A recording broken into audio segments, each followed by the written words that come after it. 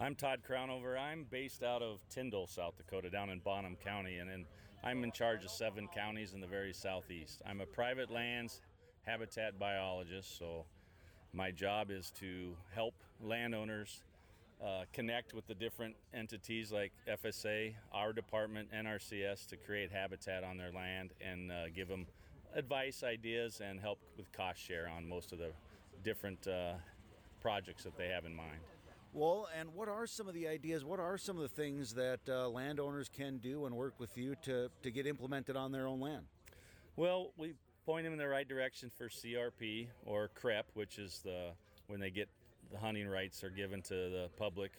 And then we got trees, food plots, walk-in areas.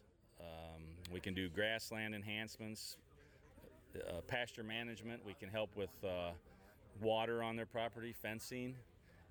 If they want to restore wetlands, make pollinator plots, food plots.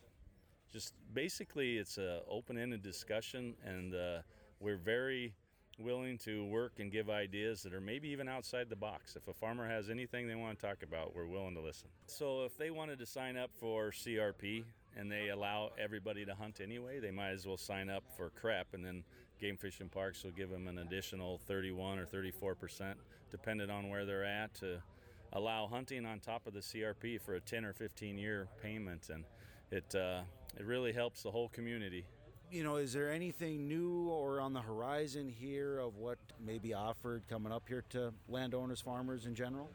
Well, the CREP program's been around for a while in the James River Valley, but we're just starting a new one in the Big Sioux River Valley, and that'll be 25,000 acres. It'll probably we'll start training here in September, and in October we're going to try to start talking to farmers and getting people signed up. Well, perfect. If someone is interested in talking with you guys, how do they get a hold of you? Well, any type of Game Fish and Parks literature should have some information on the habitat. The FSA offices and NRCS, a lot of different communities have those. You can Google us. Our website's got it. Eventually we'll be in some hunting handbooks and other things.